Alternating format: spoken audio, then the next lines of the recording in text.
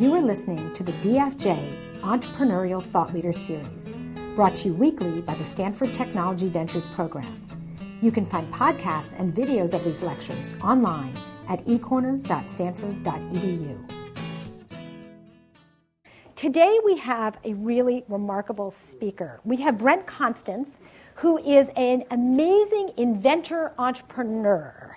His specialty is something we've never had discussed here before. He is a specialist in cement and has over 60 patents related to cement. Now, you might think that this isn't particularly interesting, but it is absolutely fascinating. In fact, he has started several companies in all different areas related to cement, including now a new company related to water desalination, medical cement for bones in the operating room, and most recently, Calera, where they look at carbon sequestration in cement. He's going to tell us all sorts of stories and insights about being an inventor and an entrepreneur, and I can't wait. Without further ado, Brent.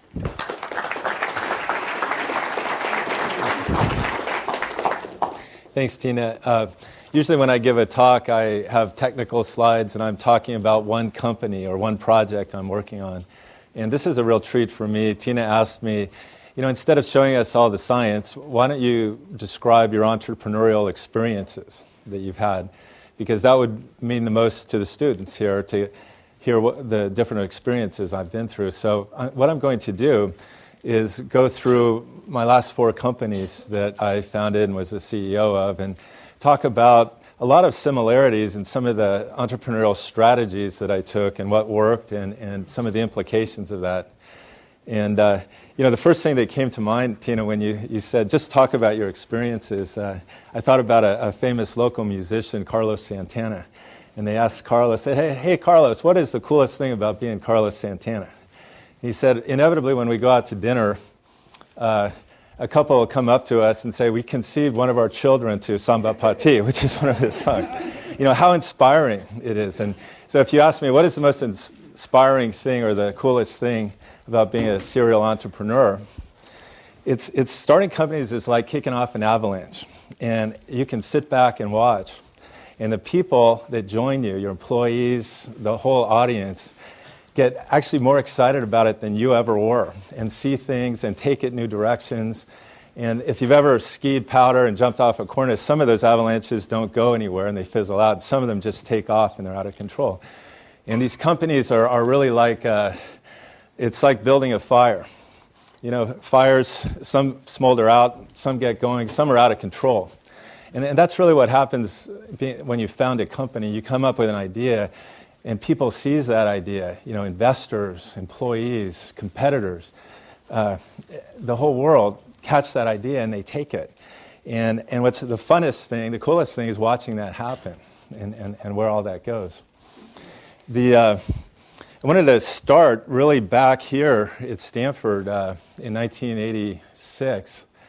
I was starting my first company, and I was a fresh PhD, and I linked up with a guy in the B school who thought it was a good idea what I was doing and helped me out and introduced me to a professor here at the time named Pitch Johnson, and his class wrote my first business plan. And they wrote the best business plan, and I wish we'd followed it. We didn't follow it, but it was an incredible plan. At that time, I was 27. I was just trying to raise some seed money, and it was very hard to raise seed money. My PhD was in geology, and my subject area is called biomineralization, which, by the way, if you want to hear about my science, I'm a consulting professor here, and I teach it in the spring. It's cross-listed in GES and in mechanical engineering in the medical school. But biomineralization is the most esoteric, geeky subject probably on the planet, and most people don't really pay much attention to it. But what I'd done at that time is decided I really wanted to do something really important. And I'd become aware at the time of the problems with healthcare. And I learned that the largest healthcare expenditure was fixing bone fractures. And, I would have thought it was heart disease, maybe. The problem is, when you have a heart attack, you die and you're off the books. When you have a hip fracture, that's when the spending starts. And I was just talking to Tom. We had a meeting that his brother helps put on down in Pebble Beach. It's called the Medical Device CEO Summit, and I was the only CEO invited to it for 10 years in a row. One year we had Tommy Thompson down there, and he told us that healthcare expenditure is about a fifth of the GDP. And with diabetes, it's going to go up to about a quarter. But the biggest part of that is actually hip fractures in postmenopausal women. It's the biggest dollar figure. And so I thought about that, and I had ideas about generating skeleton on my own when I was working in the French Polynesia in the Tuamotu archipelago, and I'd seen corals grow at incredible rates. And my PhD thesis was on how they do that, and I was able to actually make their skeletons grow in test tubes. And I thought, geez, if I could do that in the operating room, that'd be phenomenal. And so I founded Norian, my first company. I got Pitch Johnson's class to build to do my business plan, and went out to raise seed capital. And the first person I talked to was Jeff Pfeffer, who's still a professor here in the business school. And Jeff invested in my company. There was another professor named David Teese, who's now up at the Haas School at Berkeley, who invested. And at that time, Sun Microsystems was really young, and Scott McNeely and Vinod Khosla and those guys were pretty young. So I used to go out with them, and they would pay for my beers and burgers, which at the time was a significant amount of money, and I really appreciated that. And I couldn't get Vinod to invest because he had just joined Kleiner Perkins, and they had some other investment, but he got his buddy Scott to invest. So Scott McNeely, who became the CEO and I guess chairman at Sun, was my other seed round investor. And Scott told me a bunch of stories, and Scott, I want to relay one story that Scott and Vinod would always say. The way they found Bill Joy for Sun Microsystems is they went and interviewed dozens and dozens of people, and every time they interviewed somebody, they'd say, who's the best person in the field in that area? And they'd go interview that person, and then they'd keep going. And then finally someone said Bill Joy, who was a professor at Berkeley who had written Unix that time. And Andy, the grad student they'd found it with, said, oh, I know Bill. and they used that strategy. And I've used that strategy consistently, is always absolutely try to find the very best person in the world. And as I talk about some of the companies, you'll see some of the management that I've been able to recruit's just been insane. The people have come and joined me.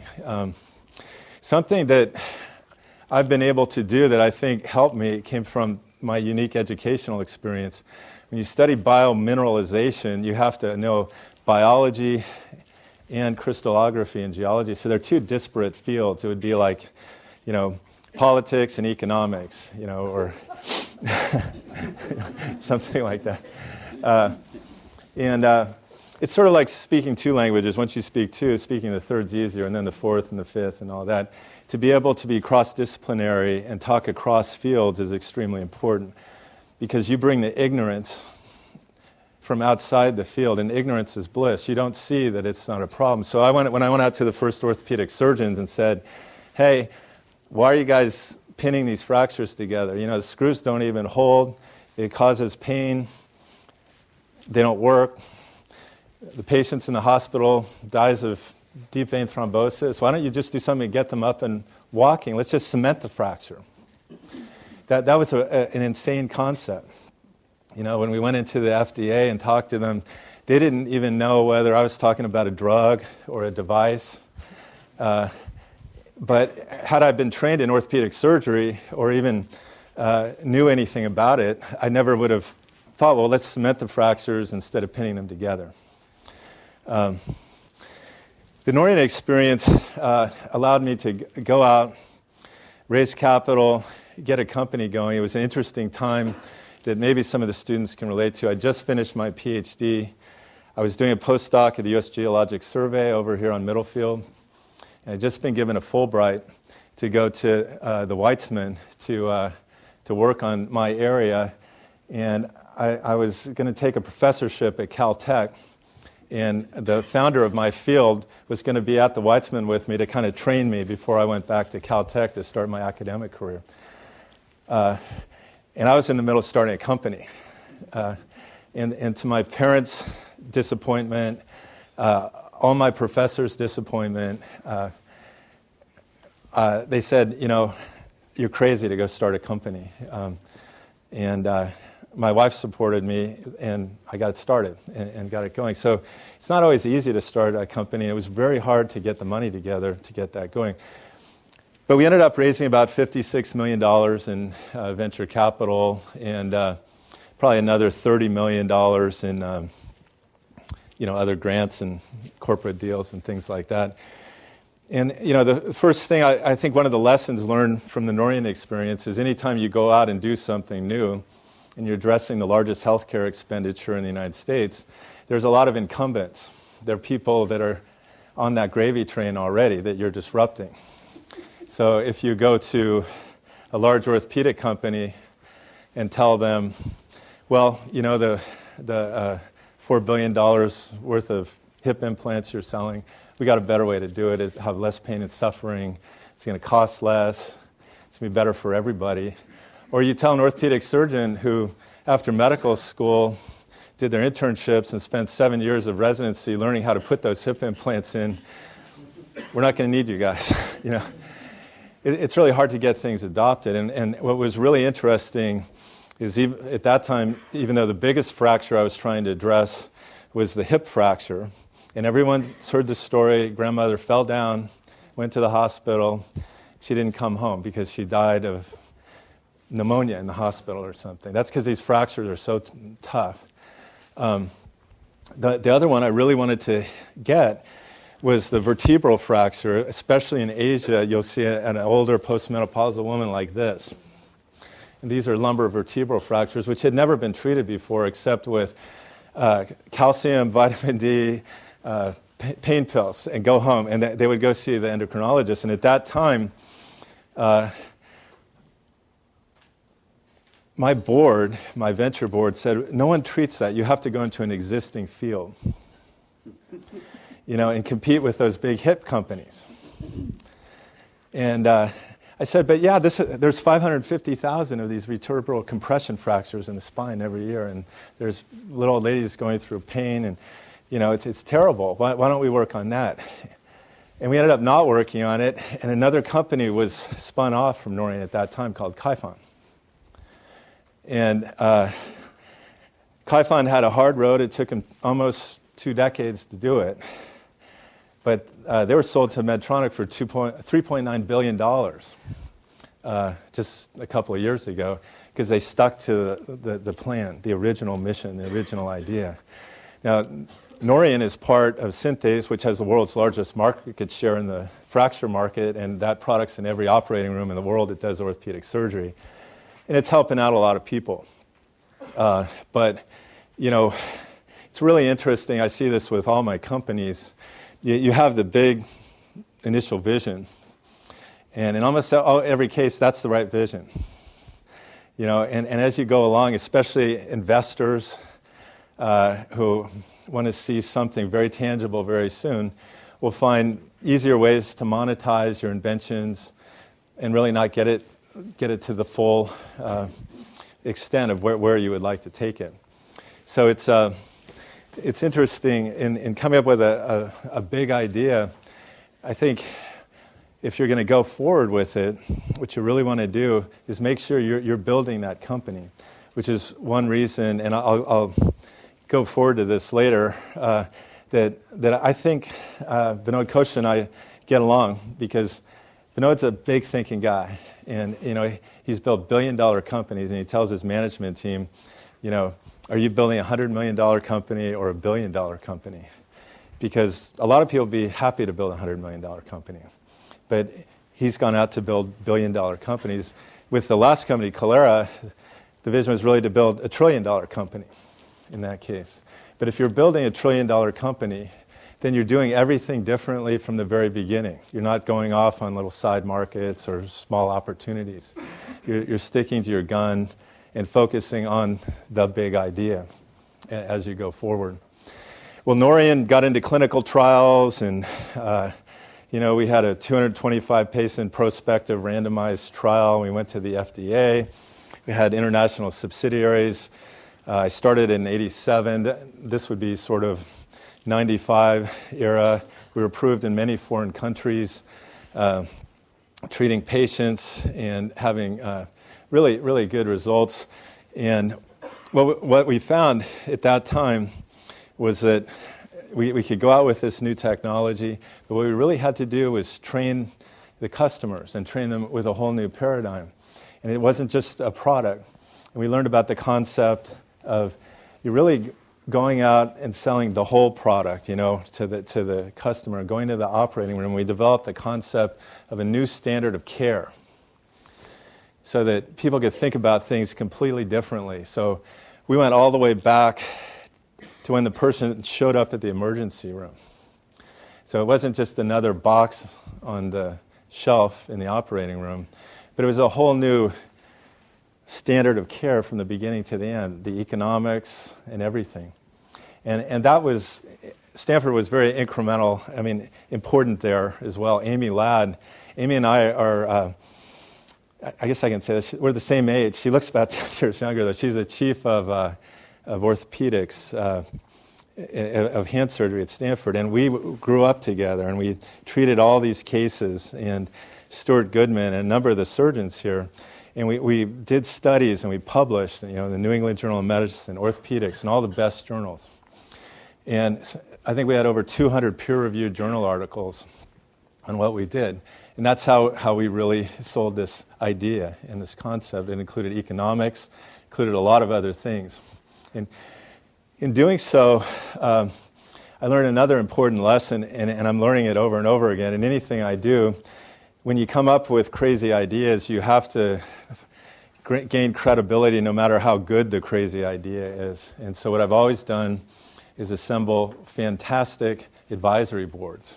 So at Norian, I had an advisory board with the president of the American Academy of Surgery, the president of Orthopedic Research Society, the most famous endocrinologists on the planet, people like that who could back up everything we're doing, work with us. Some of them would come in-house and work with us for a long period of time.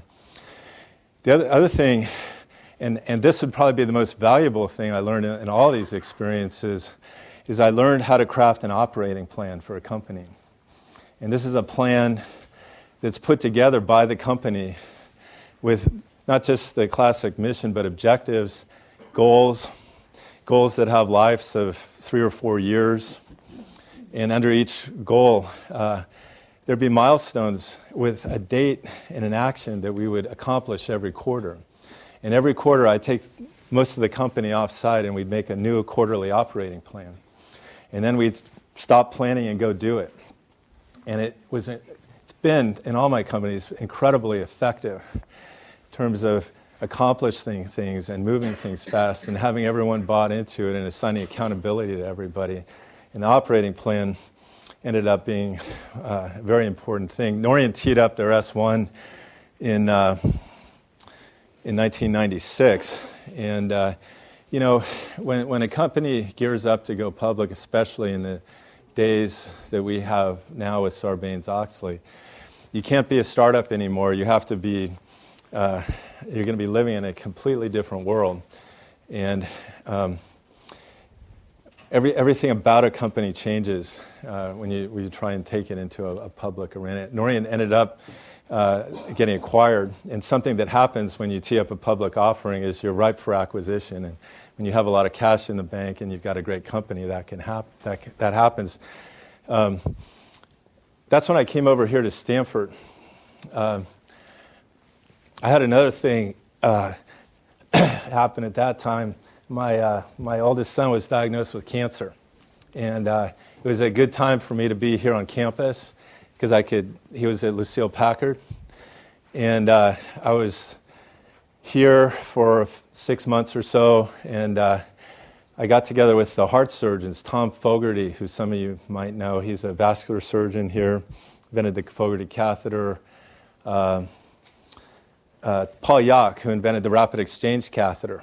And they, within a few days, and a lot of the other people in the community, we put a company together because they were having issues with another really big problem in cardiovascular medicine, which was the calcification, the mineral growth on heart valves and arteries. You've probably heard of calcified arteries. And most of the amputations every year of people's legs, for example, are from calcified arteries that they can't revascularize. And it didn't take long to come up with the big idea, and the big idea was, well, let's do what bone itself does. There are specialized cells in bone that dissolve through it. And the mineral that forms in bone actually is very similar to bone mineral. And so we devised, with the leaders in the field, some of the most sophisticated catheters probably ever designed with incredible plumbing to go into a total occlusion of the femoral artery, calcified aortic valves. We had an open heart procedure where when the heart was stopped, we could decalcify the aortic valve, or when we even had a beating heart approach. So while the heart was beating, we could decalcify the aortic valve. And that company just got funded right away, and we were off and running. And it really grew into very quickly quite a company. We had heart-lung machines in the lab where we would bring in hearts and decalcify them and do the whole procedure and get it going. And it got acquired very quickly. Now, what happened with my son during that time is he was declared cancer-free, and then the cancer came back, and it was clear he was going to die. And he died in, I think, June of 2000. And Johnson & Johnson ended up buying the company and making it part of Cordis. But that's when I really had one big inspiration. You know, when it was clear he wasn't going to live, one of the things I wanted him to do was to go diving on a coral reef. And so we did a lot of things before he died, and that was one of the things. And I realized at that time, you know, it's not just my son who's not going to see coral reefs. It's all our children. Like most of you in the audience, your children are never going to see a coral reef. And the coral reefs are changing today. I have trouble finding coral reefs worth diving on today compared to my experience diving all over the world using submarines and all that. That's how fast the climate is changing today. And it's not just the aesthetic value of seeing a coral reef, it's actual implications for what we were doing in our life. And at that point, I was really, in my career, a medical guy, and but I knew at that time that I had a strong inspiration to do something environmentally. And I was approached by a number of the employees from my first company who really didn't like working for a billion-dollar company, and they said, come on, man, you got another company, let's go do it. And it turned out I'd thought up some chemistry that was better than the first company's cement. And so one of the things I did with this is we got the band back together. We actually got one of the old buildings we'd been in, took our old offices, and it was sort of a stunning experience. We got together in August. By Christmas of, it was 2002 by that point, we had our formulation. By New Year's, we'd done animal surgeries and put this cement in animals. And by Valentine's Day, we'd made an FDA application with our data. By Memorial Day, we had FDA approval. And by the 4th of July, the FDA had come in and inspected our manufacturing facility, and we were shipping product to hospitals in less than a year, which is a record for any kind of medical product.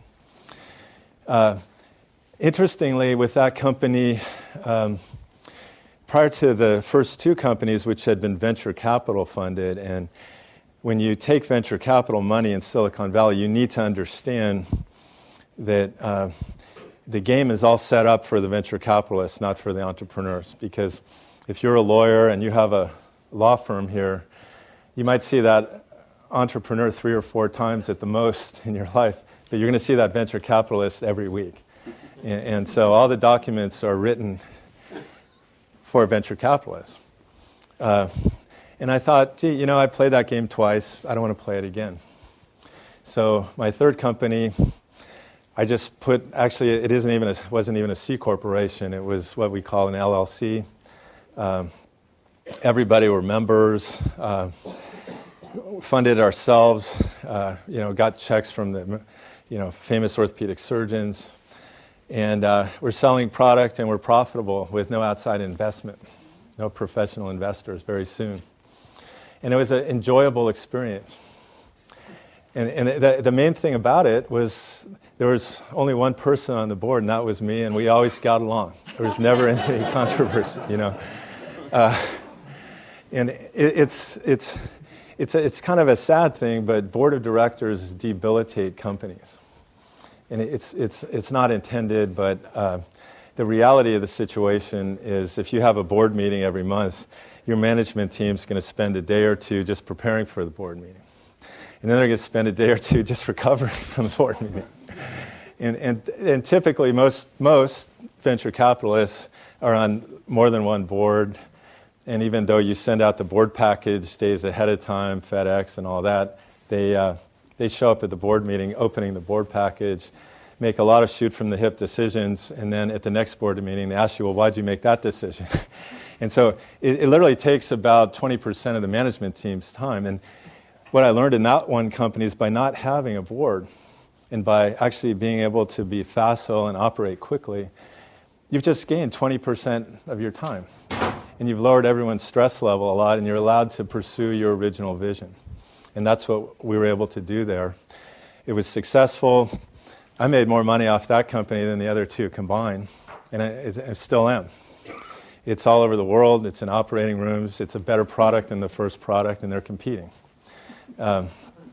So if there's no competition, generate your own. But that was a great company. And it was acquired, and I ran it under the new company as CEO until I came back over here to Stanford. And at that point, I was going to retire for sure. And I still had this aching desire to do something on the environment. And through interactions with the Woods Institute, I learned that the production of cement was the third largest source of anthropogenic CO2. So the first is tailpipes, right, from cars mainly, but the maritime industry and the airlines. Second is the production of electrical power by burning fossil fuels, mainly coal, burning coal. And the third is the production of Portland cement, which is the cementing component of concrete. And one thing about concrete is it's one of the largest markets, if not the largest market, depending how you count it. It's in the trillions of dollars. And half of all building materials are concrete. Concrete's the most traded material, other than water, in the whole world. When the concrete stops flowing, the whole economy stops. It happened here in Northern California in 1978. Everything shut down. And if you look at the 28 billion or so tons that humans put into the atmosphere of CO2 every year, about 3 billion of those tons come from the production of Portland cement. And it's interesting that it seemed quite easy to me to just produce a different type of cement that wouldn't produce CO2. And that really didn't take long for me to come up with that and file the patents, because I'd already made lots of different types of cement. And I got hold of my old buddy Vinod Khosla, and I'd heard he was working in the clean tech space, and we put a company together real quickly without a business plan. So Calera, which has raised somewhere near $200 million, has never written a business plan. So what I like to say about business plans is, number one, the only people that read them are your competitors. Number two, they're the only thing that's never going to happen. It's like when I play golf, I tell my partners, if you want to be safe, go stand near the flag, because I'm never going to get it there. But Kalera is an exciting company which has a bouquet of opportunities that could really impact the world at this time. We set off and we had a lab of about 8 ladies, and I say that because I was the only male employee for some reason, but and we got we were making cement within about 6 months, and Vinod was over there one day, and we noticed that our limiting raw material was carbon dioxide.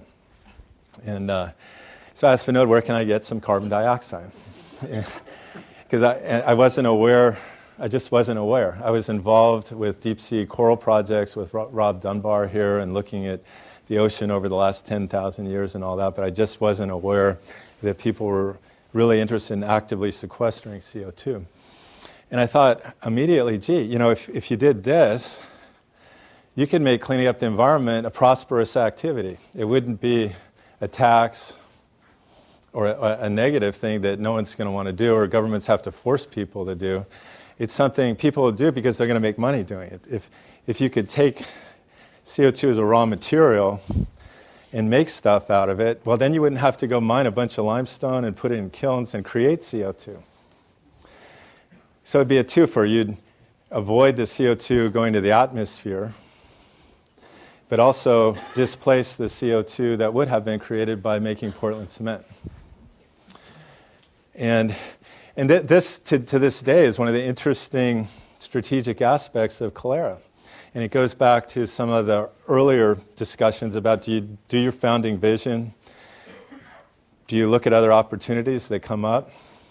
Today, there's no price on carbon, not in the United States. We're the only country in the world that doesn't have a price on carbon. But even if we did have a price on carbon, what if it was $10 a ton? We can sell a ton of cement for $100 a ton. And for every ton of CO2 that we capture, we can make 2 tons of cement. So the economics, the prosperous thing that will induce the Chinese and the Indians to do this, is actually works very well based on a profitable product. Now, I'm in favor of carbon legislation. I'm very glad AB 32 has stuck up, and we're going to get that, because the way California goes is the way the world goes with regard to carbon legislation. But the fact is that the fundamental economics of thinking about climate change don't make any sense to me. Professor Sokolov at Princeton says we have to mitigate about 7 billion tons of CO2 a year. And he has 7 wedges, renewables, energy efficiency, and how we're going to do that. And we're not anywhere close to doing that, but of the 28 billion tons of CO2 we're putting in the atmosphere, we're thinking we want to mitigate 7 billion tons. Well, remember, 3 billion tons can be mitigated just by replacing Portland cement with one of my cements. So that's half the wedge. But the way we're thinking about it, and this really came through in Copenhagen, where it was the rich world holding their wallet and the developing world asking to be paid not to pollute. The Chinese say they need about $100 a ton not to pollute. Okay? And say we need to mitigate 10 billion tons. 10 billion times $100 is $1 trillion. So you can talk to your blue in the face that let's pay the Chinese not to pollute. But it doesn't matter. There's not $1 trillion a year to pay the Chinese not to pollute. We'd have to borrow the money from them, then pay them, and they don't even have that much to loan us. So the fundamental concept of cap and trade just doesn't work. But the concept of being able to induce people economically to create a green economy by creating prosperous activities that also make a clean environment is huge. There's other fantastic aspects to what Kalera is doing. When you make concrete, about 20% of the concrete is cement. The other 80% is what we call aggregate. And aggregate is rock. And here in Northern California, we get about 60% of our aggregate from British Columbia. It's barged down because there are not enough quarries here. And it has to be mined. And it's actually limestone. It's very similar to the Calera cement itself. It's a carbonate. It contains carbon. Most of the carbon on the planet is not in the atmosphere. It's not in the oceans. It's in the lithosphere in the form of limestone. Like 99% of all the carbon on the planet is sitting in limestone on the planet. And the way you make Portland cement is you calcine limestone, which releases that CO2. But Calera also has the potential to go beyond that 3 billion tons by replacing Portland cement and taking some of the 9 billion tons that coal-fired power plants put in doing that to preventing an enormous amount of mining, which, whether you realize it or not, how much coal do you think is mined every year? About 5 billion tons, and it's almost all shaft mining. How much rock do you think is mined every year? About 40 billion tons. Yeah, about 7 times as much, and it's all open pit mining, and it's environmentally destructive and non-sustainable. So it's a very, very interesting part of everything that's going on. But as I've worked through this, I've also learned how challenging climate change is going to be. I mean, the big idea that Calera can do the whole thing is there. The technology is going to have to be developed, and it's worth sticking to it. But the company has to decide, do we take some of the near-term opportunities, work in countries where there is a price on carbon, for example, and just do carbon mitigation, or just make cement, make money doing that. There's a lot of interesting strategic questions that Calera has in front of it today. But no matter how you look at it, the challenge for our grandchildren is phenomenal. Half of India is under the age of 14, and coal is their source of electricity. China is building more wind power than anybody, but coal is their source of electricity. Here in the United States, it's 51% of our electricity. If we went full bore with all the renewables we could, it might be 49% in 20 years. So our future, whether we want it or not, involves coal. And that means there's going to be a lot of CO2. And part of the thinking today is we better start looking at adaptation. Not that we've lost the battle, not that we shouldn't keep trying. And hopefully Calera is extraordinarily successful. But we really need to look at adaptation. And instead of paying the Chinese to build windmills in Western China that aren't connected to anything because they're getting clean development mechanisms to do that, and they're just spinning and delivering electricity to nobody, maybe we should be building seawalls in Bangladesh before millions of people are displaced. With Calera especially, I've had an opportunity to meet a lot of interesting people. We've had Colin Powell, Tony Blair out, Hank Paulson, Bill Gates, a lot of interesting folks. And something everyone realizes is the daunting size of climate change and the political implications of what could happen. If you look at the Hindu Kush and the Himalaya glaciers, 8 of the rivers flowing out feed a third of the world's population their water. And whether you believe in climate change or not, those glaciers are going. And the Chinese are having to decide right now between hydropower and drinking water today. And it's not going the other way. It's not a seasonal fluctuation. And so if you think about, what are the main things that our grandchildren are going to have to deal with regard to adaptation? What are they? Sea level rise, I can imagine that. In Bangladesh, it's hard to imagine. That'll be devastating, but most of the world, I can imagine that, dealing with that. The biggest thing is probably going to be drought. And Mark Twain said, what did he say? People pay money for whiskey, but they go to war over water. And so I've become extremely interested in water. We had a project in Australia, one of the dirtiest coal-fired power plants funded by the state of Victoria, where we'll be producing fresh water at a site 110 kilometers inland that's been in drought for over a decade from the brine water we take up to combine with the flue gas. And I've become more and more interested in it, and even locally, Calera has their plant down on Monterey Bay here at Moss Landing. And we have a permit to pump about 60 million gallons of seawater a day into our demo plant down there.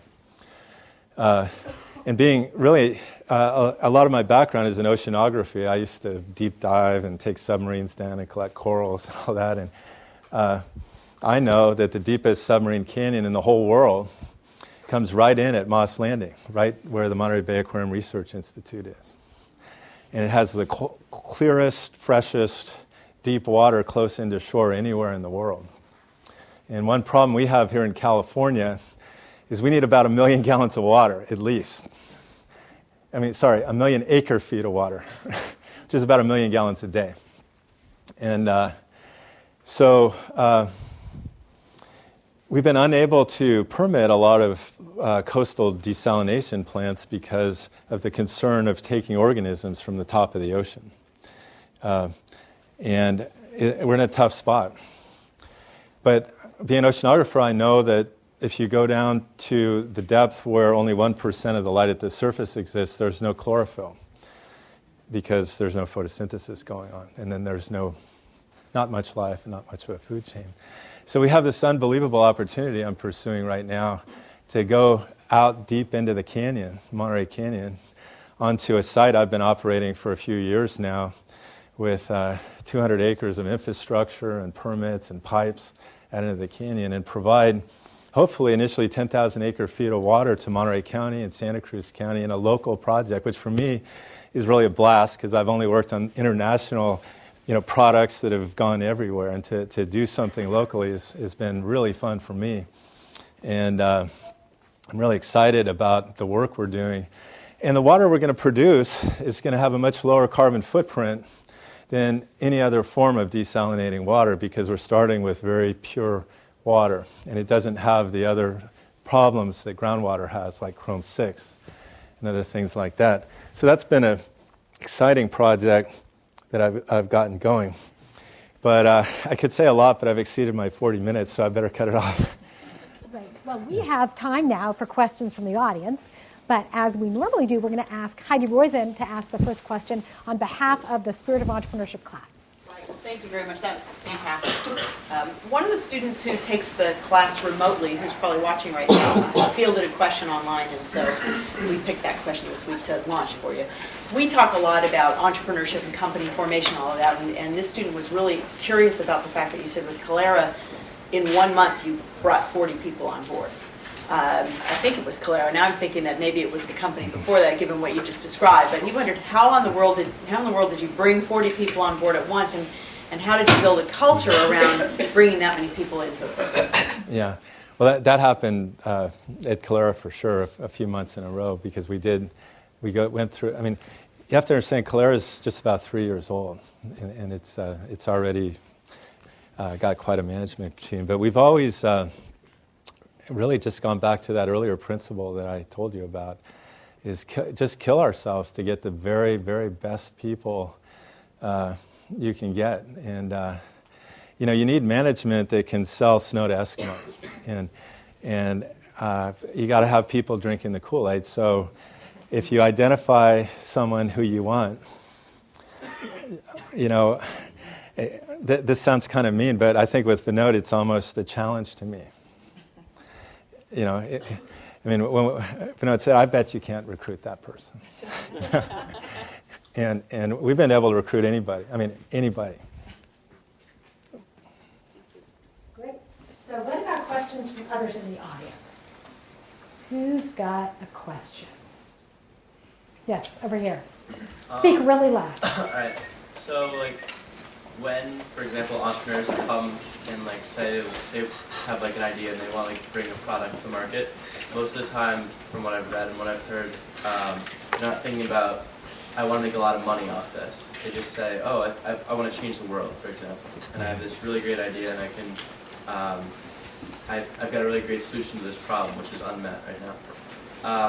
But in like the practical sense, once they start to sort of see the venture capital side and the money capital side, they sort of have to say, like, is this feasible? Is this financially responsible to create this product? So how much, at what point do you look at the financial implications of the product that you created to change the world, but now might not be financially responsible? Well, there's the real world, and then there's Silicon Valley. And I think with my third company, I learned a lot about just building a business with your own money, and not setting your goals too high. And if I notice one common fault in everything I've done, it's that I've set my goals too high, which is great, if you want to go build that $1 trillion company. But it's a lot easier to fail. And I think, choosing something that is doable, that you can go out and get accomplished without having to raise an enormous amount of capital and tell a fantastic story is a good way to go as well. I remember with Norian, the first company, they said, it's going to take you $50 million and 5 years to go through prospective randomized multi-center trials in orthopedic surgery. But you know what? There's more root canals than there are hip fractures. And we could make $15 off each root canal. And we could get FDA approval for that in 90 days. And so let's become a root canal company. And so we wasted about a year and a bunch of money to do periodontal defects. And it was a total waste of time. Dentists pay for things with their credit cards. It just wasn't what you wanted to do. So it's a constant tension. It's true to really get these guys managing these big funds to invest in something. You better have just a big story with a fantastic return on investment. And that's really different than the way most people start businesses. I'm learning that in Monterey, we're forming a joint powers authority with the local water districts, floating a municipal bond to fund the building of a $100 million desal plant, working with local banks. It's a completely different story. And I think it's possible for entrepreneurs to work outside of the Silicon Valley environment. Don't hire a Silicon Valley lawyer. As soon as you hire a Silicon Valley lawyer, your company is set up for venture investment. And that's the road you're going. And I'm not saying don't. I'm just saying that's the direction you're going to go. Cool. Okay. Great. Right over here. You talked about your ability to recruit people and recruit top talent. And then you also talked about your displeasure, kind of the frustration with having a board of directors. But wouldn't you say that having a board of directors is also pretty helpful in attracting top talent? And I was wondering kind of what your thoughts were not having a board, and if you ever faced disadvantages there. I haven't had that experience. Sometimes you can use a board member to help recruit people. And especially if you're weak at recruiting people, then the board could recruit the whole team around you. And that might be a strategy. But generally, when I identify somebody that I want to bring in, I'll screen them through my entire management and let them do their homework on us. And then when we've decided who we're going to hire, then we'll give them the opportunity to meet members of the board of directors. I think a board can be valuable, but a board can also be disastrous, depending how it works. I guess the point is when the company puts up risk factors, the technology won't work, we'll run out of money, the management won't get along, all the things that can kill a company. Unfortunately, one of the top 3 or 4 things is always we'll have board instability, and that'll kill the company. Great. Right over here. Yep. You talked about how you didn't figure out that carbon dioxide could be sequestered until later on in your process of developing the cement, but you also talked about how the first inspiration for you to go that route was to try to find a green resolution to this problem. So how did you have a plan before that, or did you just kind of happen upon this We see just replacing Portland cement without sequestering CO2 from some other source, just not using Portland cement and using something else that didn't produce CO2 would reduce the annual anthropogenic CO2 by 3 billion tons, even if you never sequestered a single molecule of CO2. So the initial inspiration was just to replace Portland cement. Great. Okay. I actually wanted to ask a question about carbon trading. I was reading an article. Credit Suisse actually listed carbon as a commodity in the market now, and there's $1 billion trade going on in the carbon. Now your technology plans to take away, it's actually taking away the carbon. Don't you see the market as a threat to your technology? There are people trading billions of dollars in that. Yeah, it's amazing. The biggest supporters of Kyoto and also the treaties we're trying to get are actually British Petroleum and these people, because they actually saw that they make more money trading carbon than exploring for and selling oil. And so it's incredible.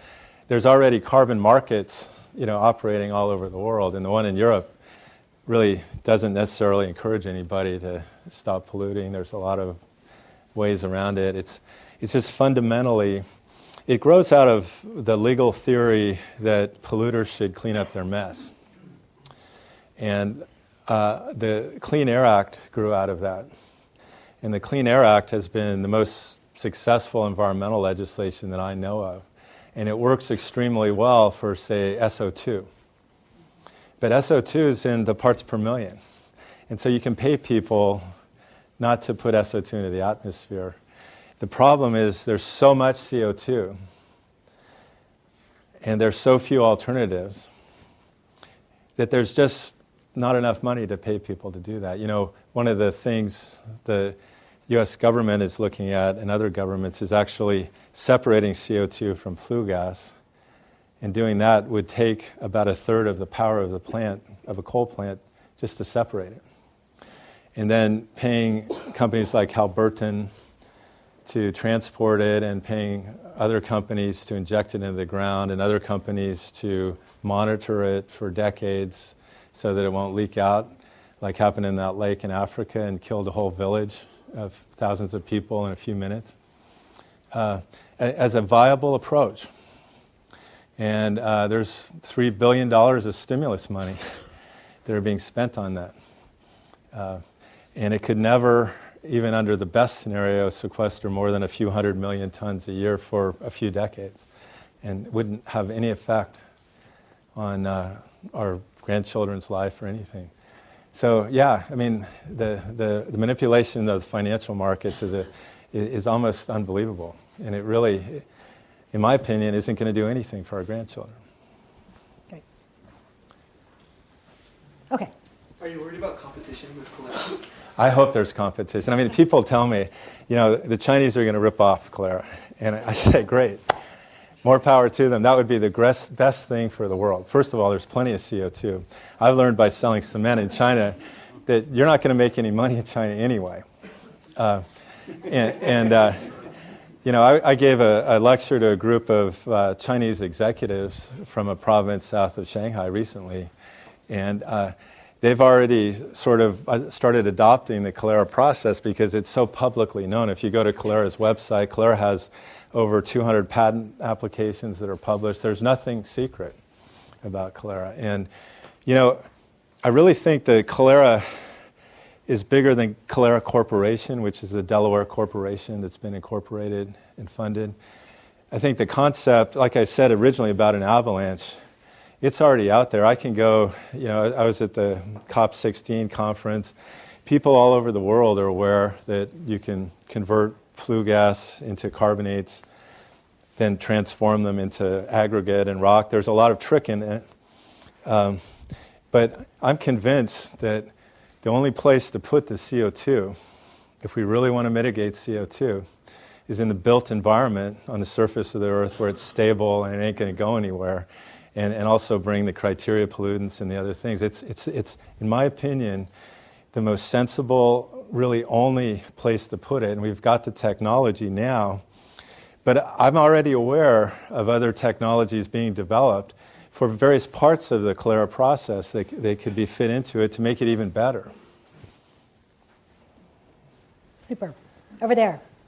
Your idea sounds truly great, and I think your company is really on a track to change the world. And it's almost borders on the fact that it's too good to believe that you can have the cake and eat it as well. And when I was doing research online, there's a lot of critics that say that your process is not really grounded on factual information and that you give vague evidence. So how do you respond to criticism that say that your process is not scalable as well as it might not actually work? So how do you respond? Yeah. Well,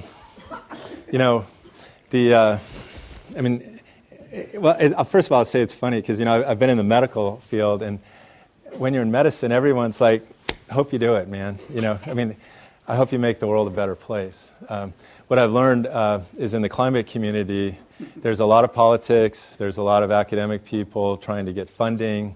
Even the Gates Foundation, Bill Gates is a limited, and he has money in cholera, and the advisors to the Gates Foundation, one of whom had started a blog about cholera, had said a lot of things, and these were people that didn't have any basic skills in crystallography or making cement, and really had no basis to make these claims. But part of the reason was they're operating in a different paradigm. The paradigm they're operating in is, let's separate the CO2 and inject it into the ground and then get paid by some government subsidy to do that. And that's not the paradigm cholera is operating in. The paradigm cholera is operating in is, let's make cleaning up the environment a prosperous activity that's profitable, and not base whether it's feasible to scale on having a price on carbon, but base whether it's feasible to scale economically on will they buy the cement. And frankly, what's going to happen as the price of carbon comes on is the price of Portland cement is going to increase. Because for every ton of cement they sell, they're going to have to pay whatever that price is for the ton of CO2 they put out. So the price of cement is going to increase. The price of cholera cement is going to decrease half as much because it's half a ton of CO2 per ton of cholera cement. And so it's only going to help cholera as a price of carbon comes on, but we're just not operating in the cap and trade paradigm when we do the economics of our plants. But also, cholera is 3 years old. It's incredible the amount of progress cholera has made in 3 years. And if I think where they're going to be in a year, 2 years, or 3 years, a lot of the challenging problems will be even more interesting. But, I think in funding this recent $45 million matching funds grant that was publicly announced from the Department of Energy to cholera, I think the DOE was really looking at all the alternatives and how economically scalable they'll be. Right, we'll take one more question. Right back there. Yep. Speak really loud. So you talked about how the big vision is important to maintain the initial vision for a company. It sounds like Cholera's initial vision has to do with selling cement that is not Portland cement and is taking away CO2 from the environment. With what you're doing with water now, is that under Cholera? And does that fit in? No, it's just a new venture. The fact that we're doing it at Moss Landing, which is where the other cholera plant is, we're just right next door to each other. And but I do think it can be expanded beyond Monterey Bay. Maybe Marin County, down the coast, really all over the world. There's a company called Water Standards that takes large ships out on the ocean, and they put a straw down deep in the ocean to avoid the life in the top. And that way they're able to desalinate the way we're proposing on shipboard and then bring the ship to shore, pump the water on board. But my one comment about that is, and Vinod always tells me, the companies that have their founders usually do better.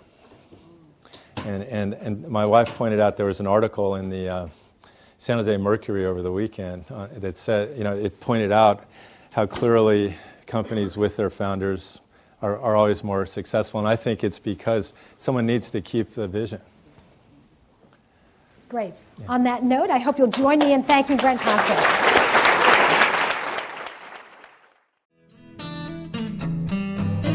You have been listening to the Draper Fisher Jurvetson Entrepreneurial Thought Leader Series, brought to you weekly by the Stanford Technology Ventures Program. You can find additional podcasts and videos of these lectures online at ecorner.stanford.edu.